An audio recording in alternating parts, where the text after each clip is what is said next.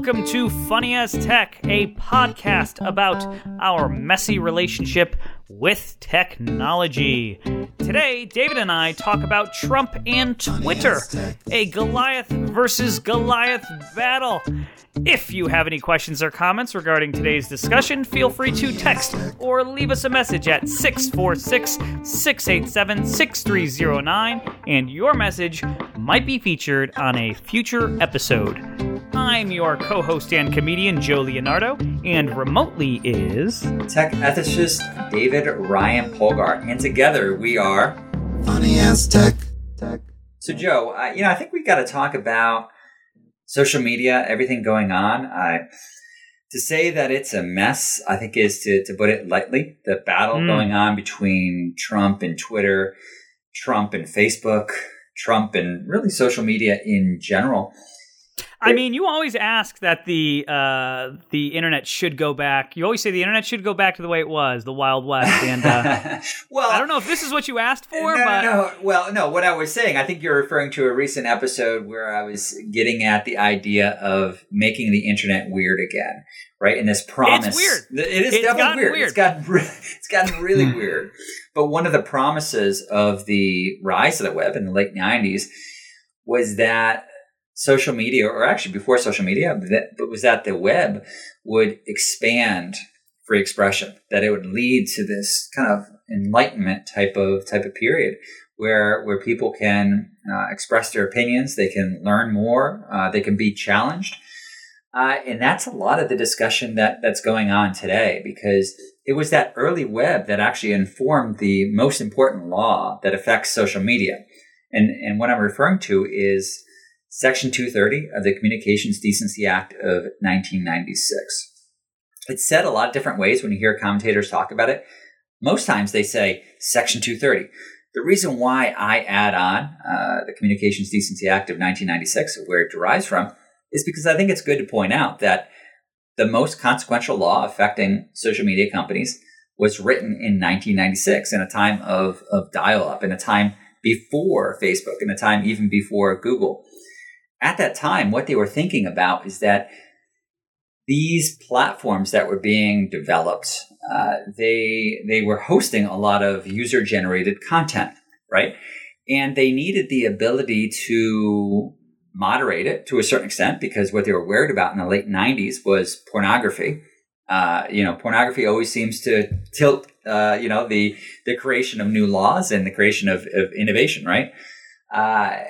But one of the things they were thinking about is... For better or for worse? For better or for worse. But one of the things they were thinking about, Joe, was that they needed to also allow these platforms to not be considered kind of a media company, because there's a major, major difference that's being lost in this discussion right now. If you're a media company, you filter and then you post, right? So let's imagine, Joe, that you and I, we have a media company. If you are the contributor, you're a contributor or a writer or something like that, it's going to go through some type of editorial process. So I get to see that you're not talking about something wild off and crazy, that you're not posting some outrageous photo, that it's not highly offensive, right? So it doesn't have any hate speech, the symbols, the photography that you're using. And then we would make the determination, okay, we filtered this. This is good for our company and what we represent. And now we publish it.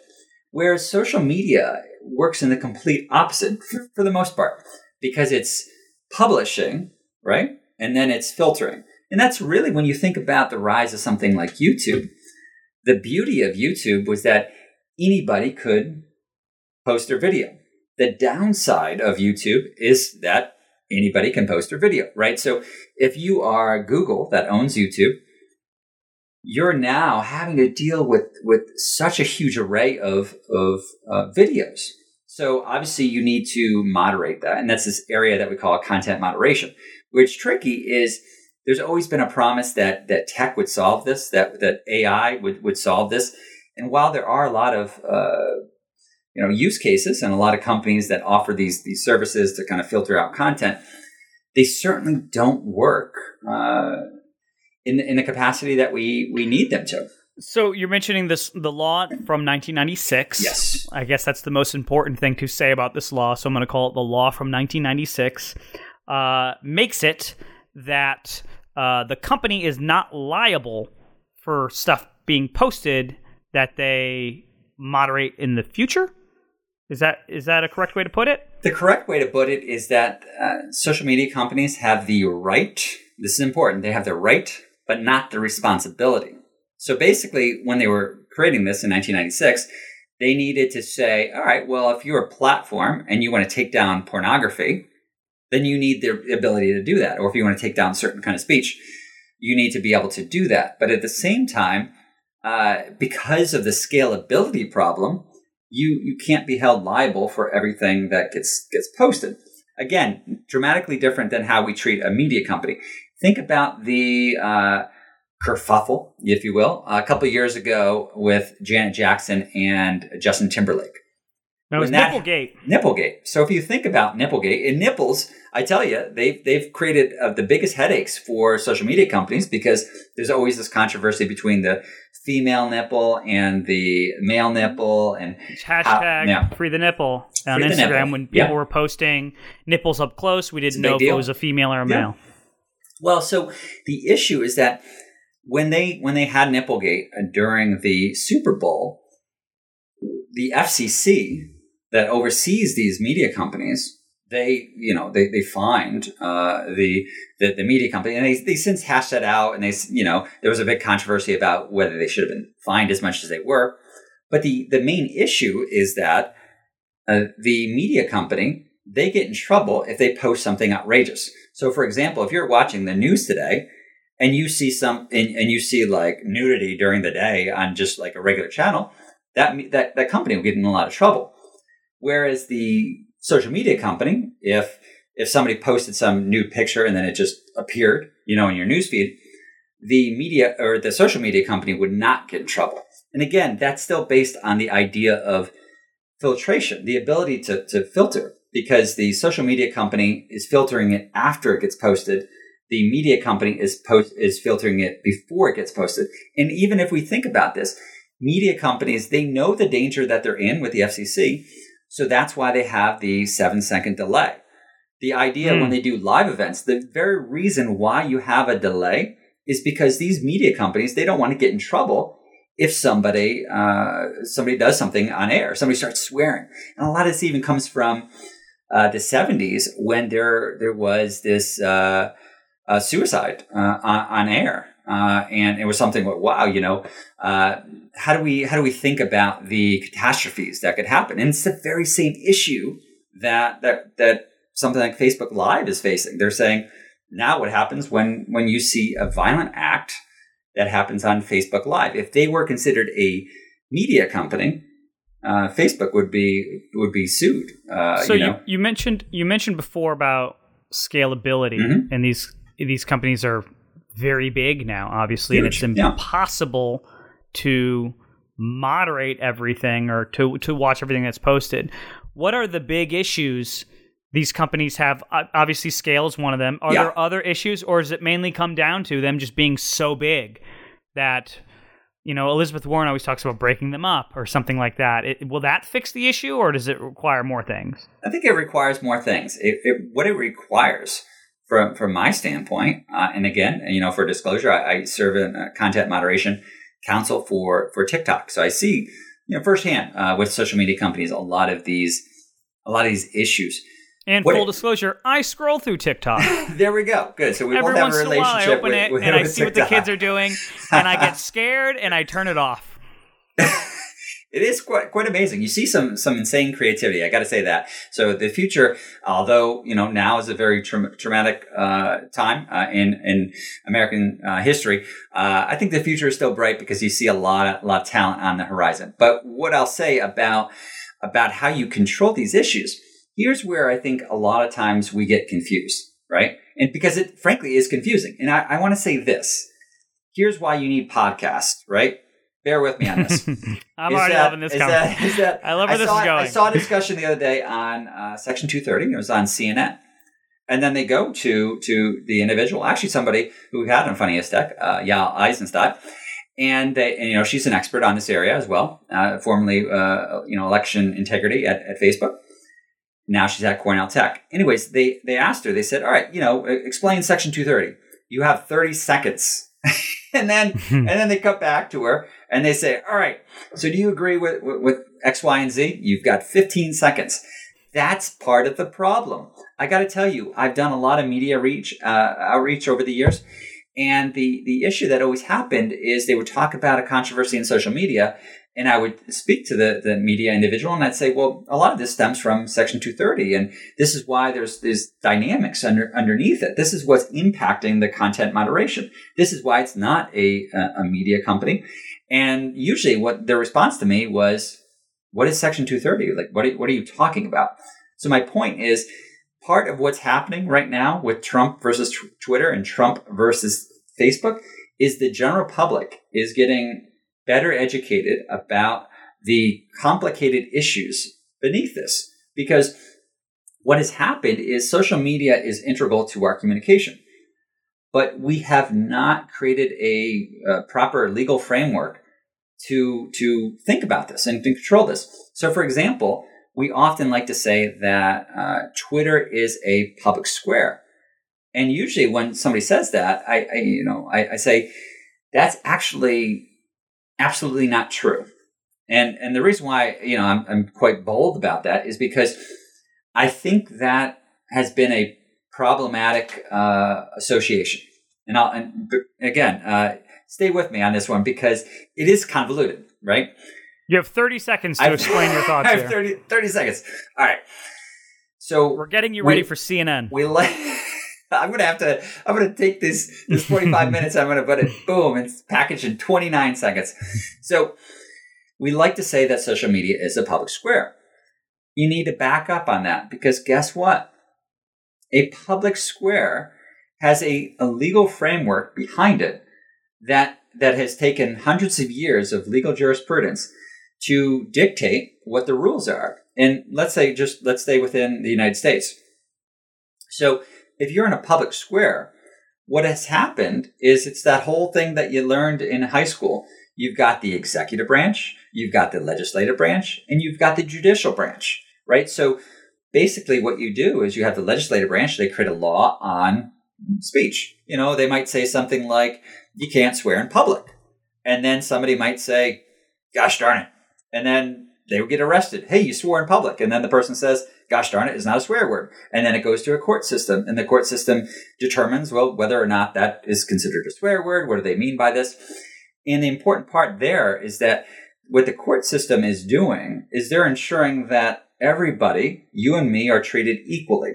And a big part of First Amendment law is that they want to make sure that people are not treated in an arbitrary and capricious fashion. Those are words that are used a lot, arbitrary and capricious. And that if a law is arbitrary and capricious, which means that I have a law and it says no swearing, but I apply it to you differently than I apply it to somebody else, then it seems completely unfair. These are the exact same issues that we're fighting about right now when we're talking about terms of service and community standards. But here's where it gets complicated. A public square, again, has a governmental, backbone and legal framework. So you separate these different checks and balances.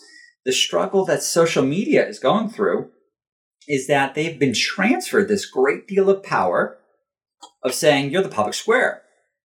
So if you're the public square and you're determining appropriate speech, here's the problem. You then become the judge, the jury, and the executioner.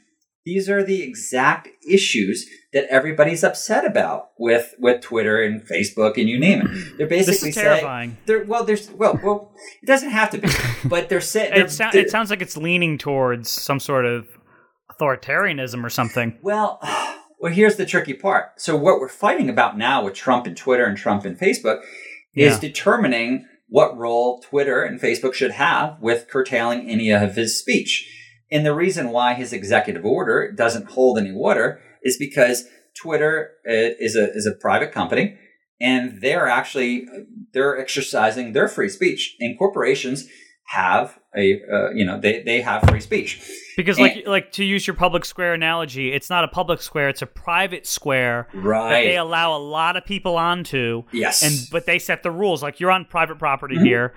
We'll let you play around, but if you do something crazy, we're going to kick you out. Exactly. Because and Jack Dorsey's like, you're doing something crazy in my public square, so you're even though you're the president, I'm going to I'm not going to treat you differently. I'm going to kick you out or whatever. A few parts to unpack there, because the First Amendment, it's talking about what the government cannot do, what the government cannot curtail, right? So it's not actually talking about private actors. And this is where people get really confused, because we like to say that we have a First Amendment right. It's free speech. Well, you have to back up a little bit, because with free speech, we're usually talking about what the government cannot do to us. In addition, and here's another part that we haven't talked about yet, that people are going to, I think, start getting into, is that our free speech is complicated by the fact that we think of it in two distinct capacities. We think about it in a individualistic standpoint and a collectivist standpoint. Great example is we like to say you cannot yell fire in a crowded theater. But think about that for a minute. Are you telling me that I can't yell the word fire? Is there something wrong with the word fire? Well, of course not. Of course I can yell fire. So can I yell fire in an empty theater? Perhaps.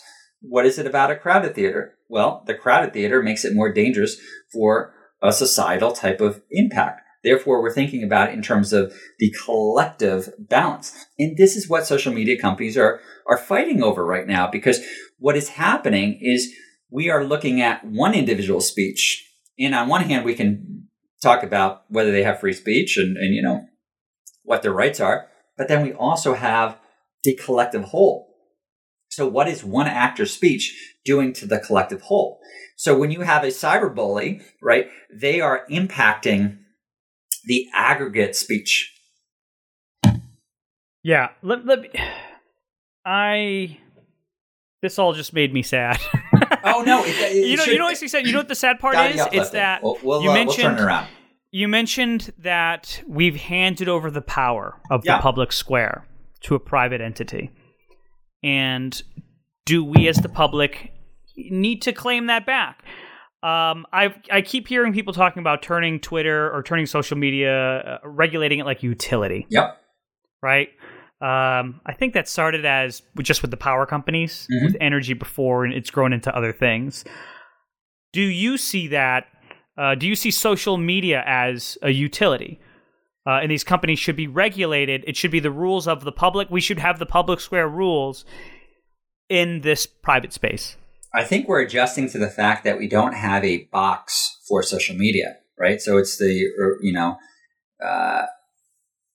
kind of the idea that you're trying to squeeze something in a box that it doesn't really fit into. So a social media company is actually a little bit of a sprinkle of a public square. It's a sprinkle of a media company, and it's a sprinkle of a post office, right? We haven't mentioned the post office analogy, but it's something that they were thinking about. And how are they doing right now?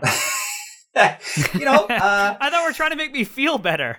Here, I'll make you feel better. Let me bring up this government agency that's crumbling. I'm telling you, it's going to get better. It's going to get better. Good. We're just having a little bit of a moment where we're trying to... I'm stuck inside my apartment. I'm in New York City. I can't go outside. I need some good news. I'm losing my mind over here. Listen, you can go on TikTok, Oh, Lord. So my point, though, is that with the post office analogy, this is where part of social media companies were always thinking, is that when you send somebody a letter, right, there is zero editorial control about this. So if you are thinking of a social media company as just a conduit between, or an intermediary, right, between the speaker and the audience, right, you as the recipient of that message, then there should be no editorial control, because the intermediary is merely serving as a highway of speech, right? And that's one aspect of what they were thinking about. But what has become complicated is that social media companies in 2020 are actually a weird hybrid mix. And I think we don't always understand this from a media perspective about it as well, is that you have early 90s, in late 90s, techno utopianism. So you have a sprinkle of that, right? Because don't forget, after... Can you explain that further? Sure, yeah. Techno-utopianism? Yeah, I've never heard the very idea of the information superhighway early on in the 90s, they were really getting into this kind of like kumbaya type of moment. Oh, when I hear techno-utopianism, I think of the Free City in the Matrix, where everyone's dancing. What's the name of that city? What was it called? I forget the name of the city. We got to go back and watch it. Now that we had the episode talking about Red Pill for Elon Musk and stuff like that, and understanding memetics. But what I was going to say about that is that on one hand, you have social media companies that were started. Zion, by the way. Sorry to interrupt. Oh, good. Zion. Good. We can play the Bob Marley song. So when you were thinking about this kind of like utopian kind of version, after the Communications Decency Act of 1996 with Section 230, you had a famous it was called the Cyberspace Manifesto, and that's by one of the founders of the Electronic Frontier Foundation that usually advocates for less kind of restriction on these social media platforms. Anyways, the Cyberspace Manifesto, if you read it, it's kind of fascinating because they're basically saying that we're the people of the web, right? We're the people of the web, and that there's no laws that should apply to us, right? Because what it was thinking about in the late 90s was that the internet or the web was really separate. It's almost its own world or its own nation. So part of the underlying battle that's actually going on right now is we don't even know what the web is, right? I mean, at the end of the day, we don't know what the web is because should it be its own entity or is it part of a nation state? And this is where it's getting really dicey for social media companies because social media companies operate in so many different countries, right? And if you're Facebook, that's really complicated. How do you do that? How do you create rules that work in both the United States and Turkey? So it's almost like a decentralized state.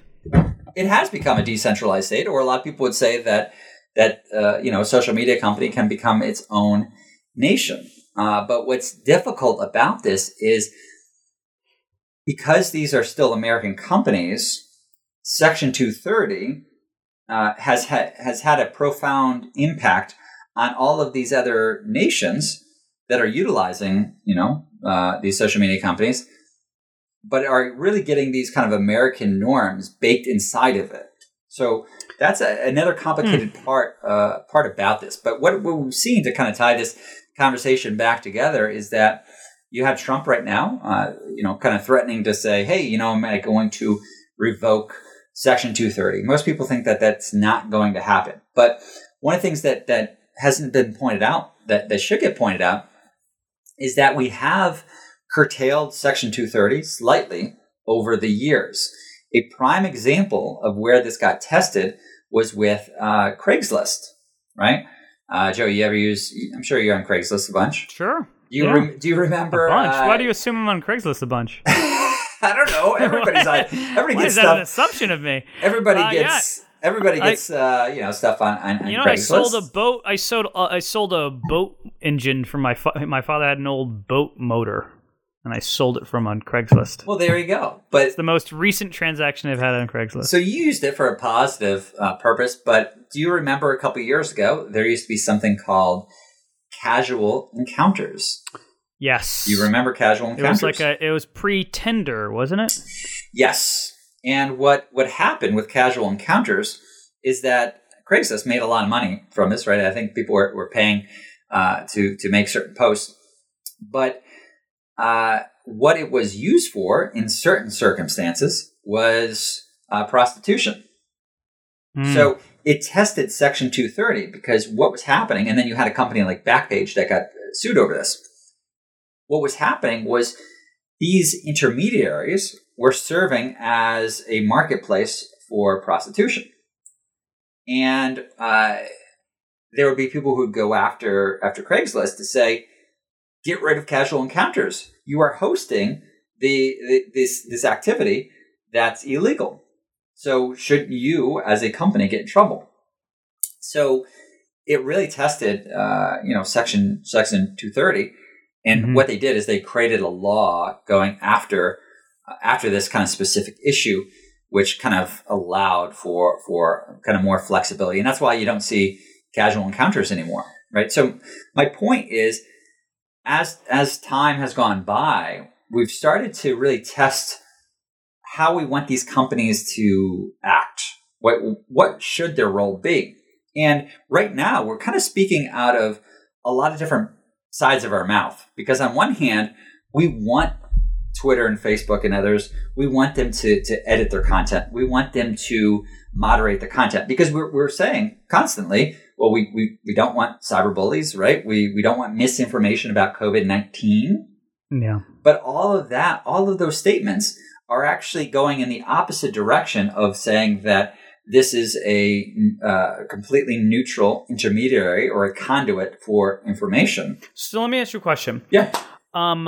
What do you advise people to do? What would be, let's say you were the leader of a big grassroots movement, right? And you had some influence in Washington. What would you be lobbying for? And what would you be asking your citizens to contribute? What we need to do, no pressure. What we need to do is we need to come under a better understanding of the rights and responsibilities for these tech companies, specifically with social media companies. Because what is happening is you have a lot of good actors who are trying to create a situation that the general public wants. But at the same time, the general public oftentimes wants things that are in opposing kind of directions. So, for example, every time a company takes something down, somebody's upset and somebody's happy. Therefore, what do you do, right? It's a very delicate position that these companies are in. So what needs to happen is we need to have legal changes. We need to have advocacy around this of saying, here's what we see social media companies as, and here's what we see as their responsibility.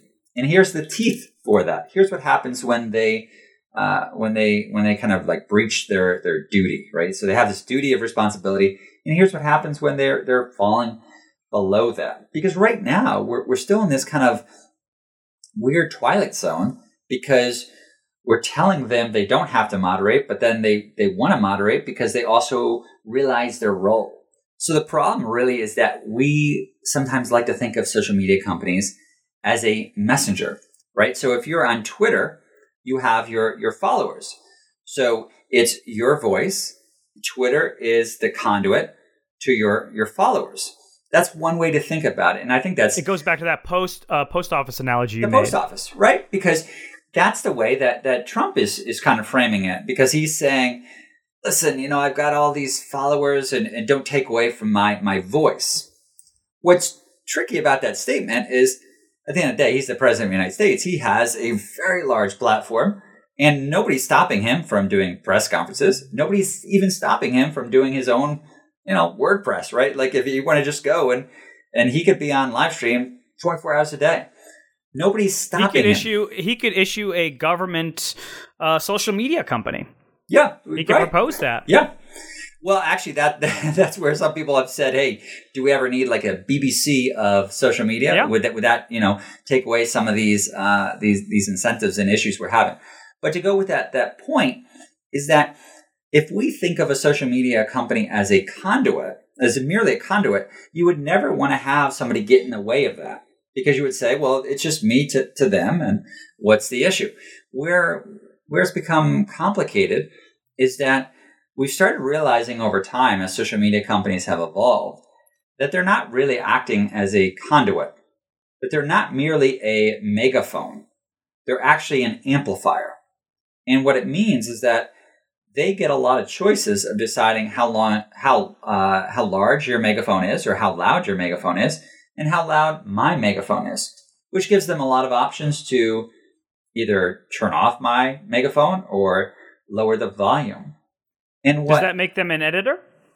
That's what some people would argue, is that the very idea of having an algorithm that is benefiting certain speech over other types of speech is some level of editorial control, because you're really kind of showcasing what is preferred speech, right? And also that's affecting what people are hearing. That's why it's not a public square. Like, imagine visually if everybody entered a public square, but somebody would talk and I couldn't hear them, and another person talks and it's super loud, and then I get a little message that's a notification that says I should listen to this person talk. Right? That's not a freaking public square. We need to stop saying that. It's not a public square, right?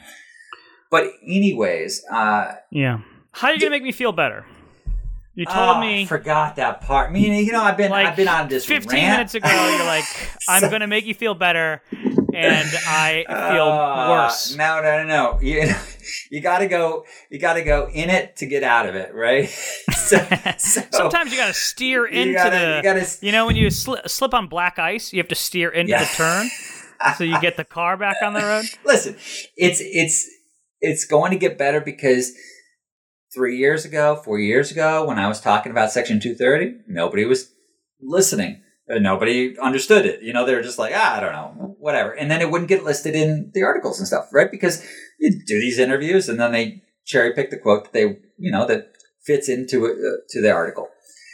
Whereas now you have media that's hungry for saying, well, can I say something? Let's talk about it. Yeah, please. You're basically saying it's getting better because more people are listening to me. No. More people are listening. That's very authoritarian of you, which is exactly what these social media companies are and want more. You're taking me out of context. What I mean by that is that social media and understanding social media is a major seismic paradigm shift, right? Because it's a whole different new entity. But, every society goes through a messy kind of learning curve or growing pains with that, of saying, all right, well, what is this thing? And what box do we put it in, and how do we control it? So what I was saying really is getting at the fact that we're coming under a better understanding about what social media is and what it isn't, and what role it should have. So the fact that more people are talking about this, right, is a good thing. No, because that leads I'm to an awakening. Yeah. I'm messing with you. I'm optimistic that these conversations are happening, and there's more understanding of it, and the spotlight needs to go behind the curtain and on the nitty gritty of all this stuff, for the law of it, and on the company side of it, and the tension and the fractures right now that we are facing.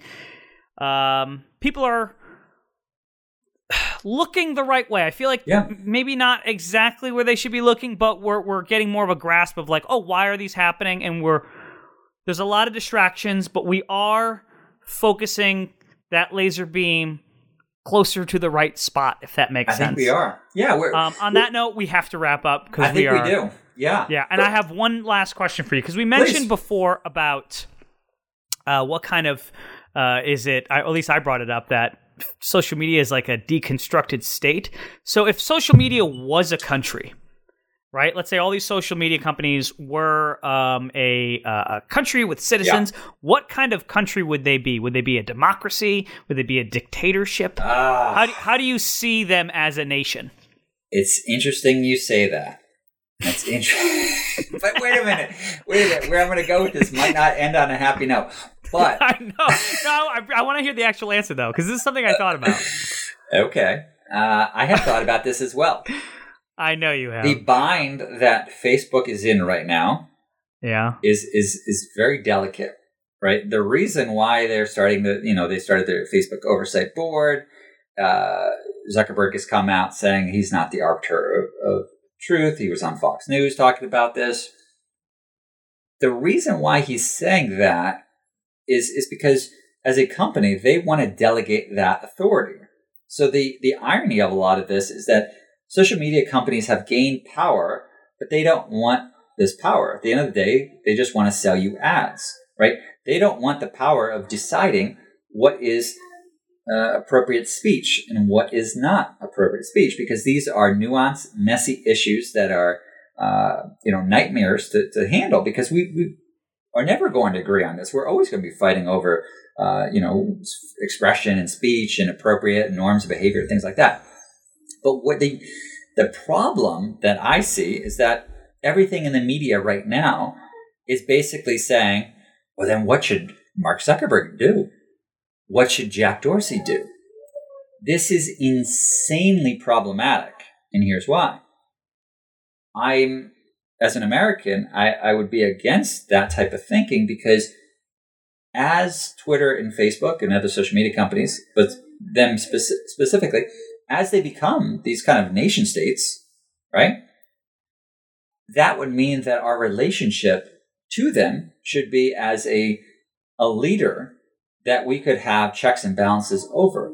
In our American political, system, where, let's say, for the president, you have a re-election every 4 years, and we even say, it's norms of behavior to have them over 2 terms. We think about that because we don't want to have a situation where somebody becomes too strict of a ruler, or it has such a large imprint, right? That's the problem that Facebook and Twitter, but specifically Facebook, are going to face, because the media hasn't connected the dots on this, but the way that Facebook issues their stocks, they have 2 dramatically different, classes of shares, which basically means that if you and I have 1 share of Facebook, we like to think of it that we both have 1 share of Facebook.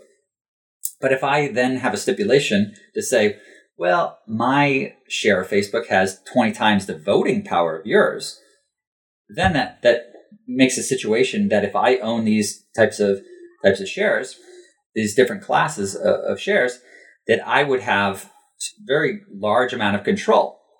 So as it's set up right now, Zuckerberg, it's not like he can be kicked out of office, so to speak, because he has the majority of voting power, not the majority of the shares.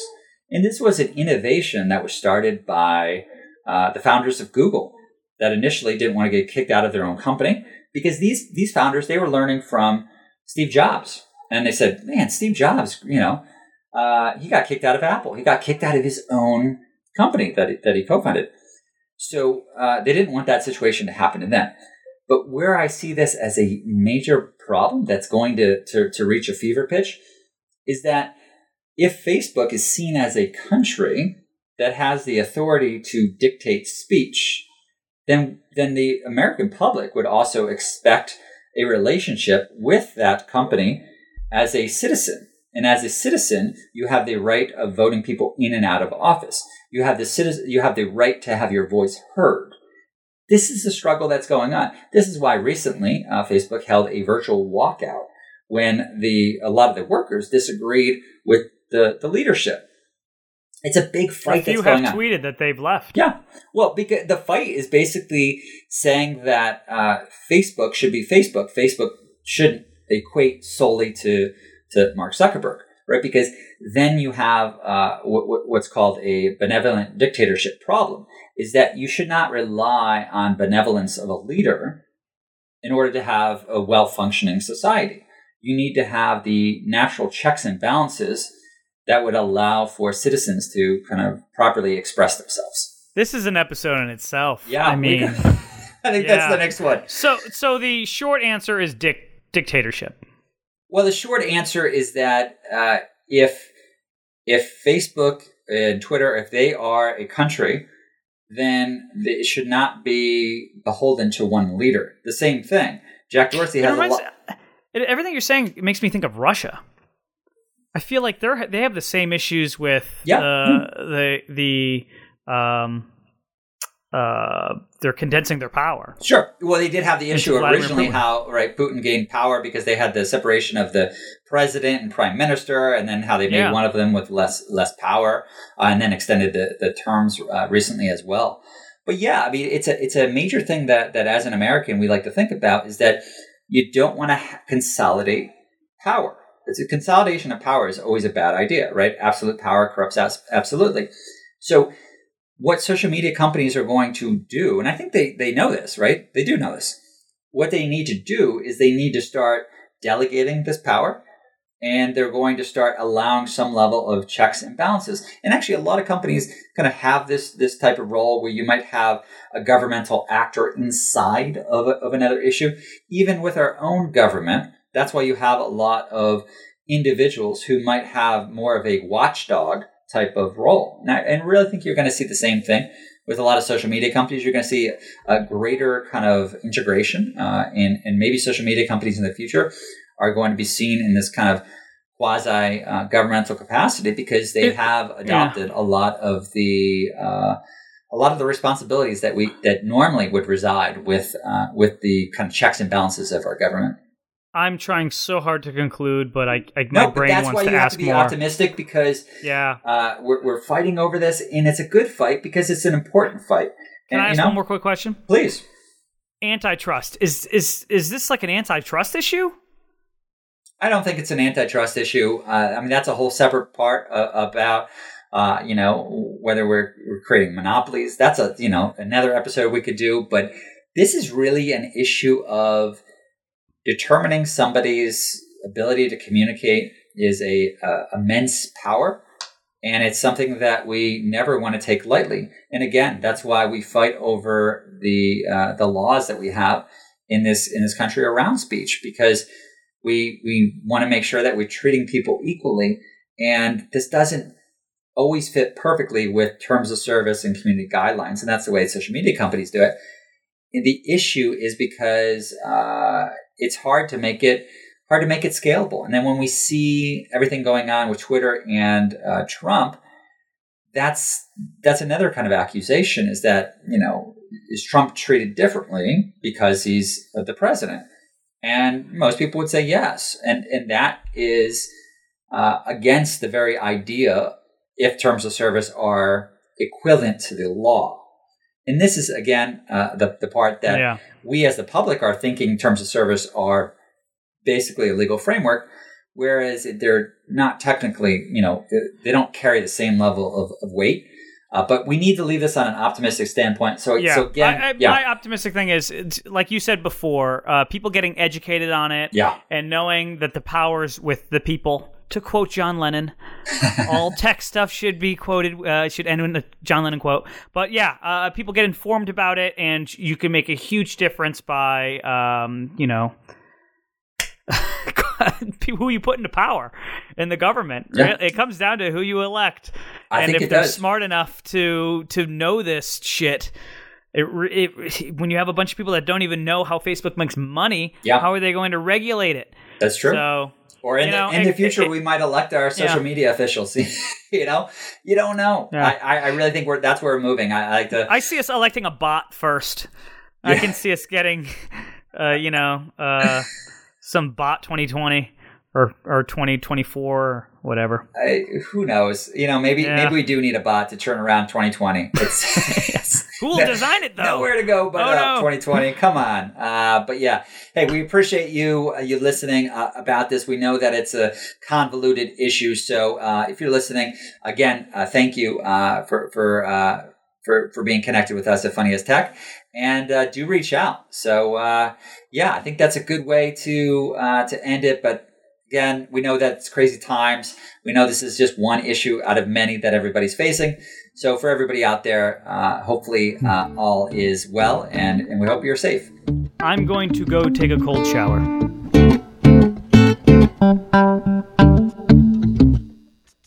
That's it. Thanks for listening to the Funny as Tech podcast. New episodes are every Monday. You can text or call us at 646-687-6309. Leave us a message, and it might be featured on a future episode. Please rate and review us on iTunes and Google Play. That really helps us out. Follow us on Twitter and Instagram at the handle @FunnyAsTech. And for more additional information, go to www.funnyastech.com. Funny as Tech.